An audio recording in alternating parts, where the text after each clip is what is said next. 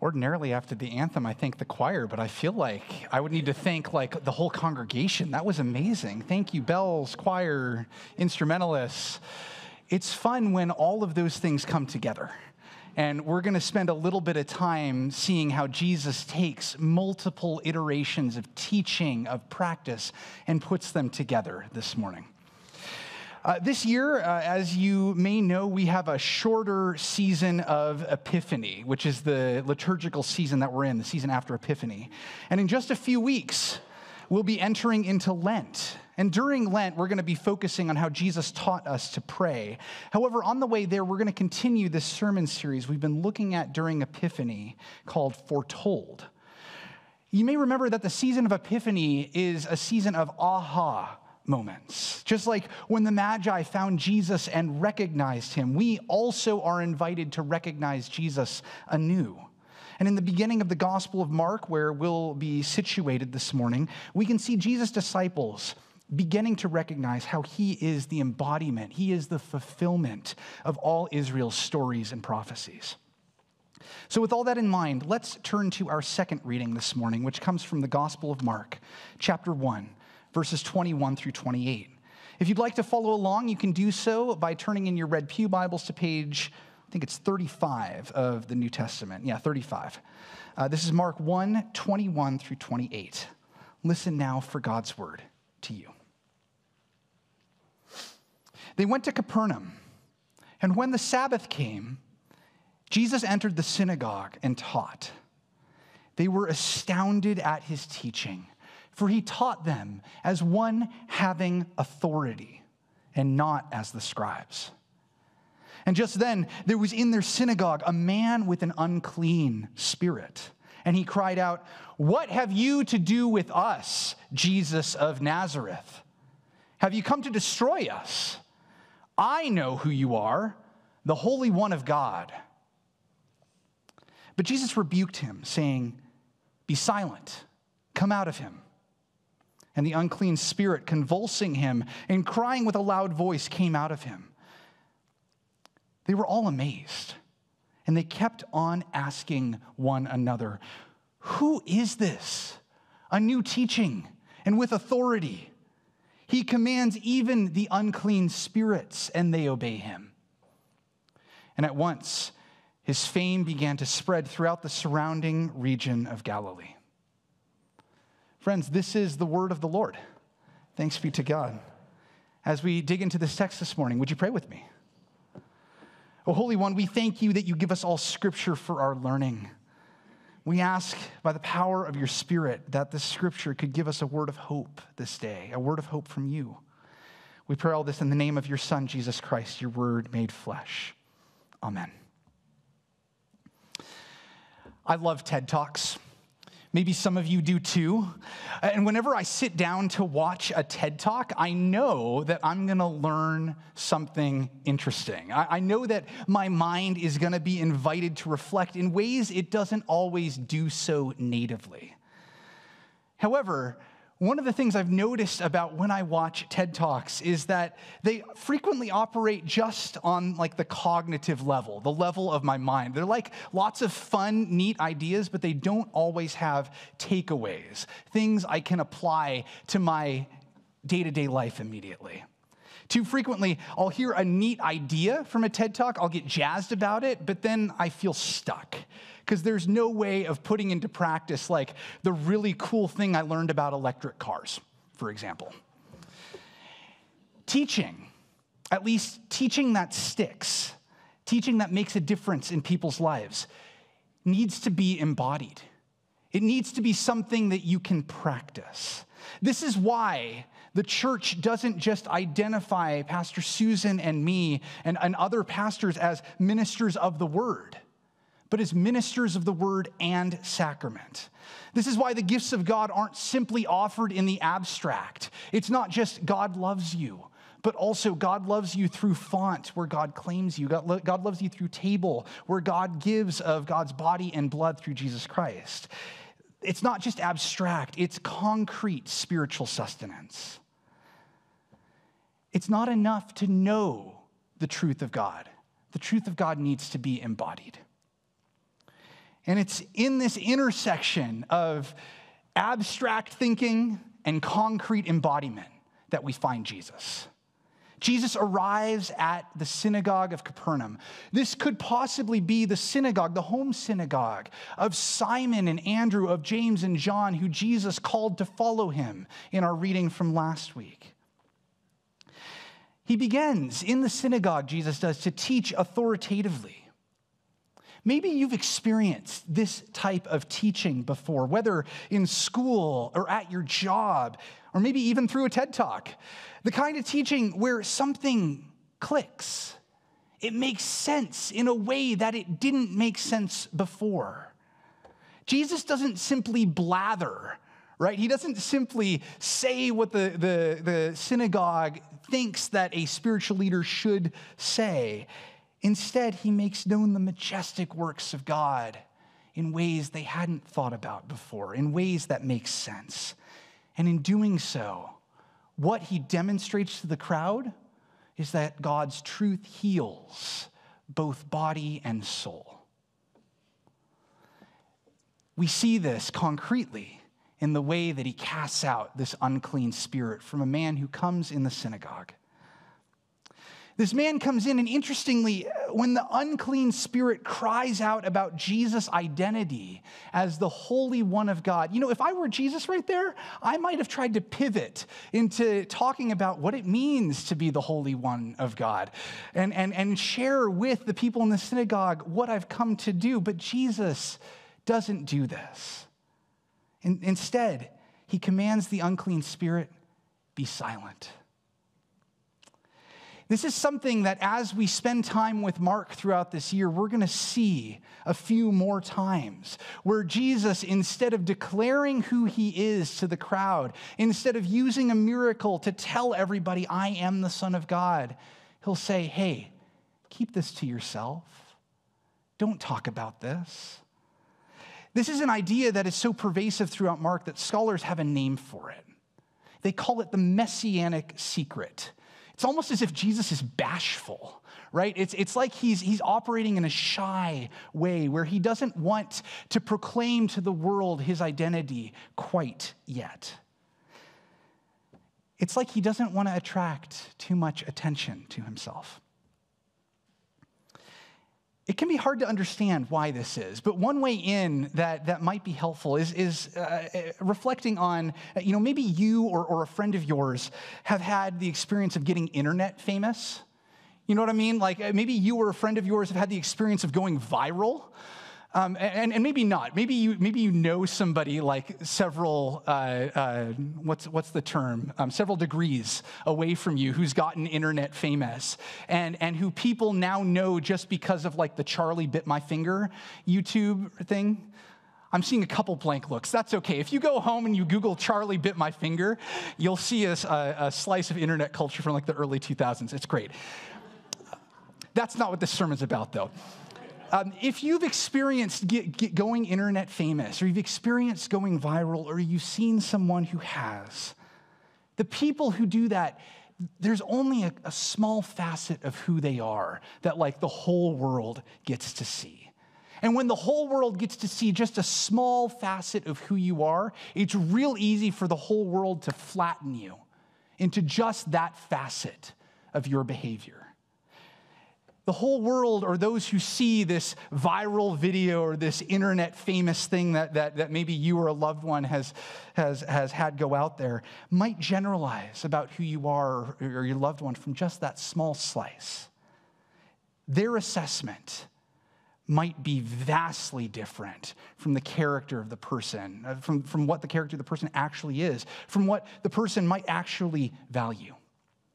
By my reading, this is a little bit of what's going on with Jesus.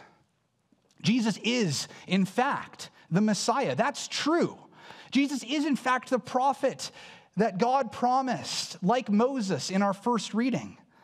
But many of the children of Israel had an improper understanding of what that prophet was coming to do.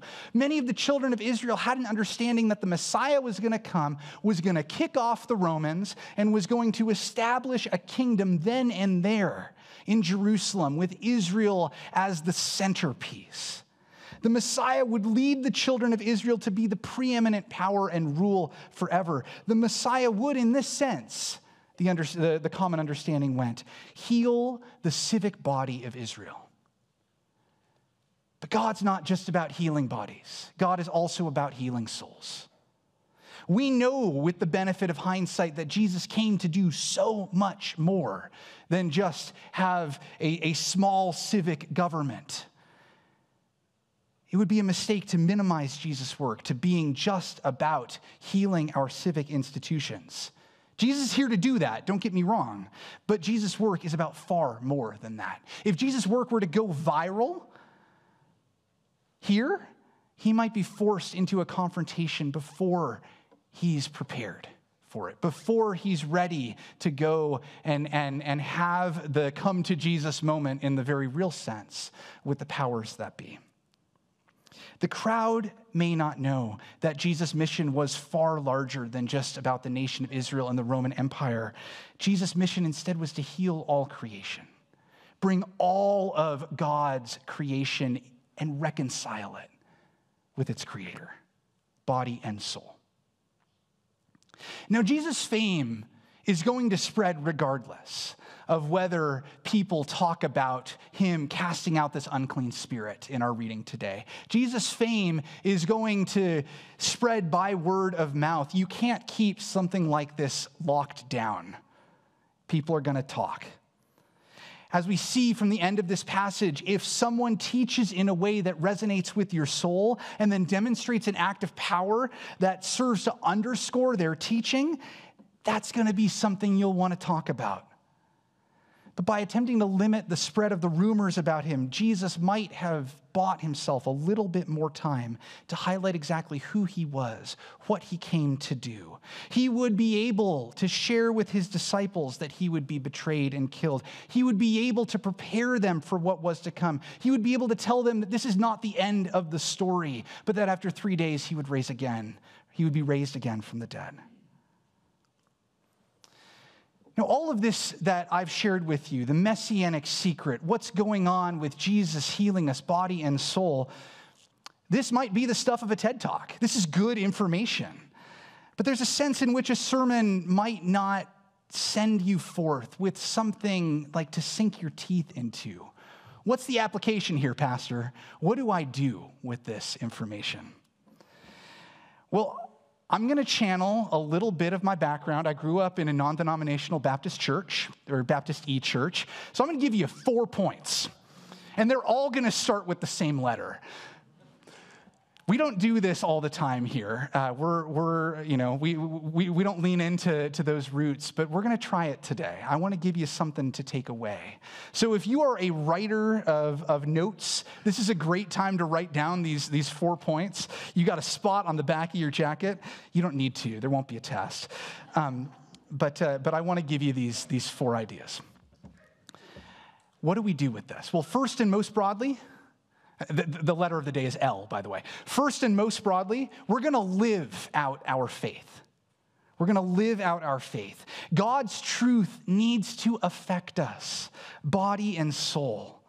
That means that if you've been shaped as a follower of Jesus Christ, it's good if you read your Bible and pray every day, but that's not the only thing that followers do. They live out their faith. They put their faith into practice.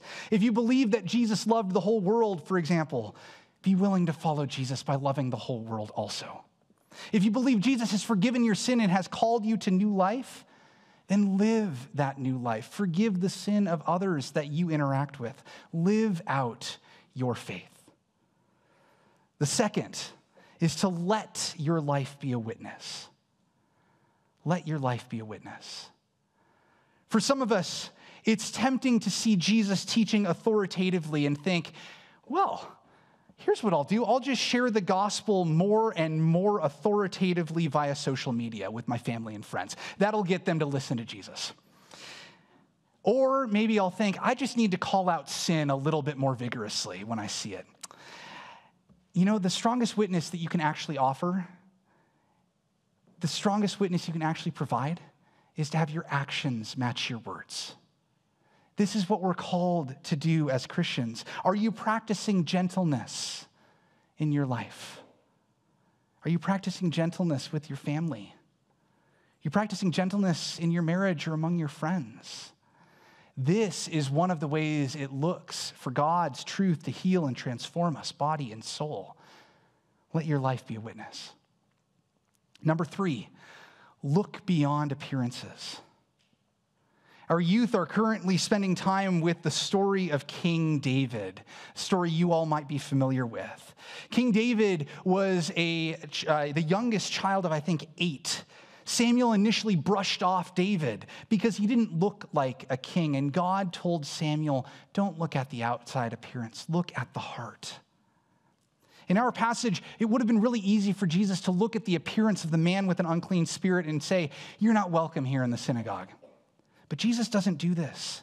He looks beyond appearances into what the man could look like with the truth of God transforming his life.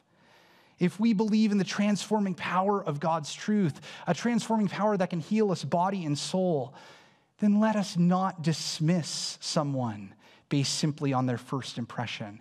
Let us not welcome someone based simply on their first impression. Let us look beyond appearances, trusting that Jesus heals and transforms all the time. And fourth and finally, and thank you for bearing with me, fourth and finally, love your enemies. This is, at least for me, one of the most difficult applications of this passage. And it stems from practicing those first 3. If we live out our faith by letting our lives be witnesses, if we look beyond appearances, then we must practice love of enemies. Because we'll trust and know that God has the power to transform and heal body and soul of enemies just as much as God has the power to transform and heal us, body and soul, just as much as God has the power to heal our friends in body and soul.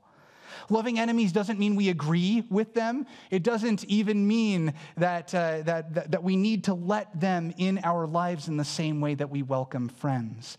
But loving enemies does mean orienting ourselves toward them with a posture of welcome, so that if and when God does transform and heal them, we can celebrate and be glad with them, just as God celebrates and is glad with us. So love your enemies. Friends, God's truth heals us, body and soul. And we might not use the same language that Scripture does in this passage in describing Jesus casting out an unclean spirit from someone. We don't use the language of exorcism a whole lot in our tradition, but we can do the same work. When we live out our faith, what we're doing is we're casting out from ourselves the unclean spirit of hypocrisy. When we let our whole life be a witness instead of just telling people with our words about Jesus, we're casting out the unclean spirit of performative evangelism. When we look beyond appearances, we are casting out from ourselves the unclean spirit of prejudice. And when we love our enemies, we are casting out the unclean spirit of pride and hatred from ourselves. And really, if we're being honest, it's not us who's casting out those unclean spirits from ourselves. It's Jesus who's doing that work. It can be hardest to confront those unclean spirits inside of our own souls. But this is what God's truth calls us to do. When we read this passage, the person I would invite us to identify with isn't Jesus or someone in the crowd, but the one with the unclean spirit who walks into the synagogue and who is so glad because of the mercy of Jesus Christ. We need the healing Jesus provides. We need to be healed and transformed body and soul. Even if we entered this space of worship knowing Jesus' identity as the Holy One of God in our minds, the invitation Jesus gives us is to allow that knowledge to sink deep within our hearts and then to be lived out in our hands and in our feet. Feet isn't the plural. Feet would be the plural. Excuse me. Thank you. If we can do this by God's power and God's grace, we too will experience the fame of Jesus being spread throughout the whole region, not of Galilee, but of Michiana. This is what we're invited into, to allow for Jesus to transform and heal us, and then to allow for Jesus through our hands and feet to transform and heal our world. May it be so. Amen.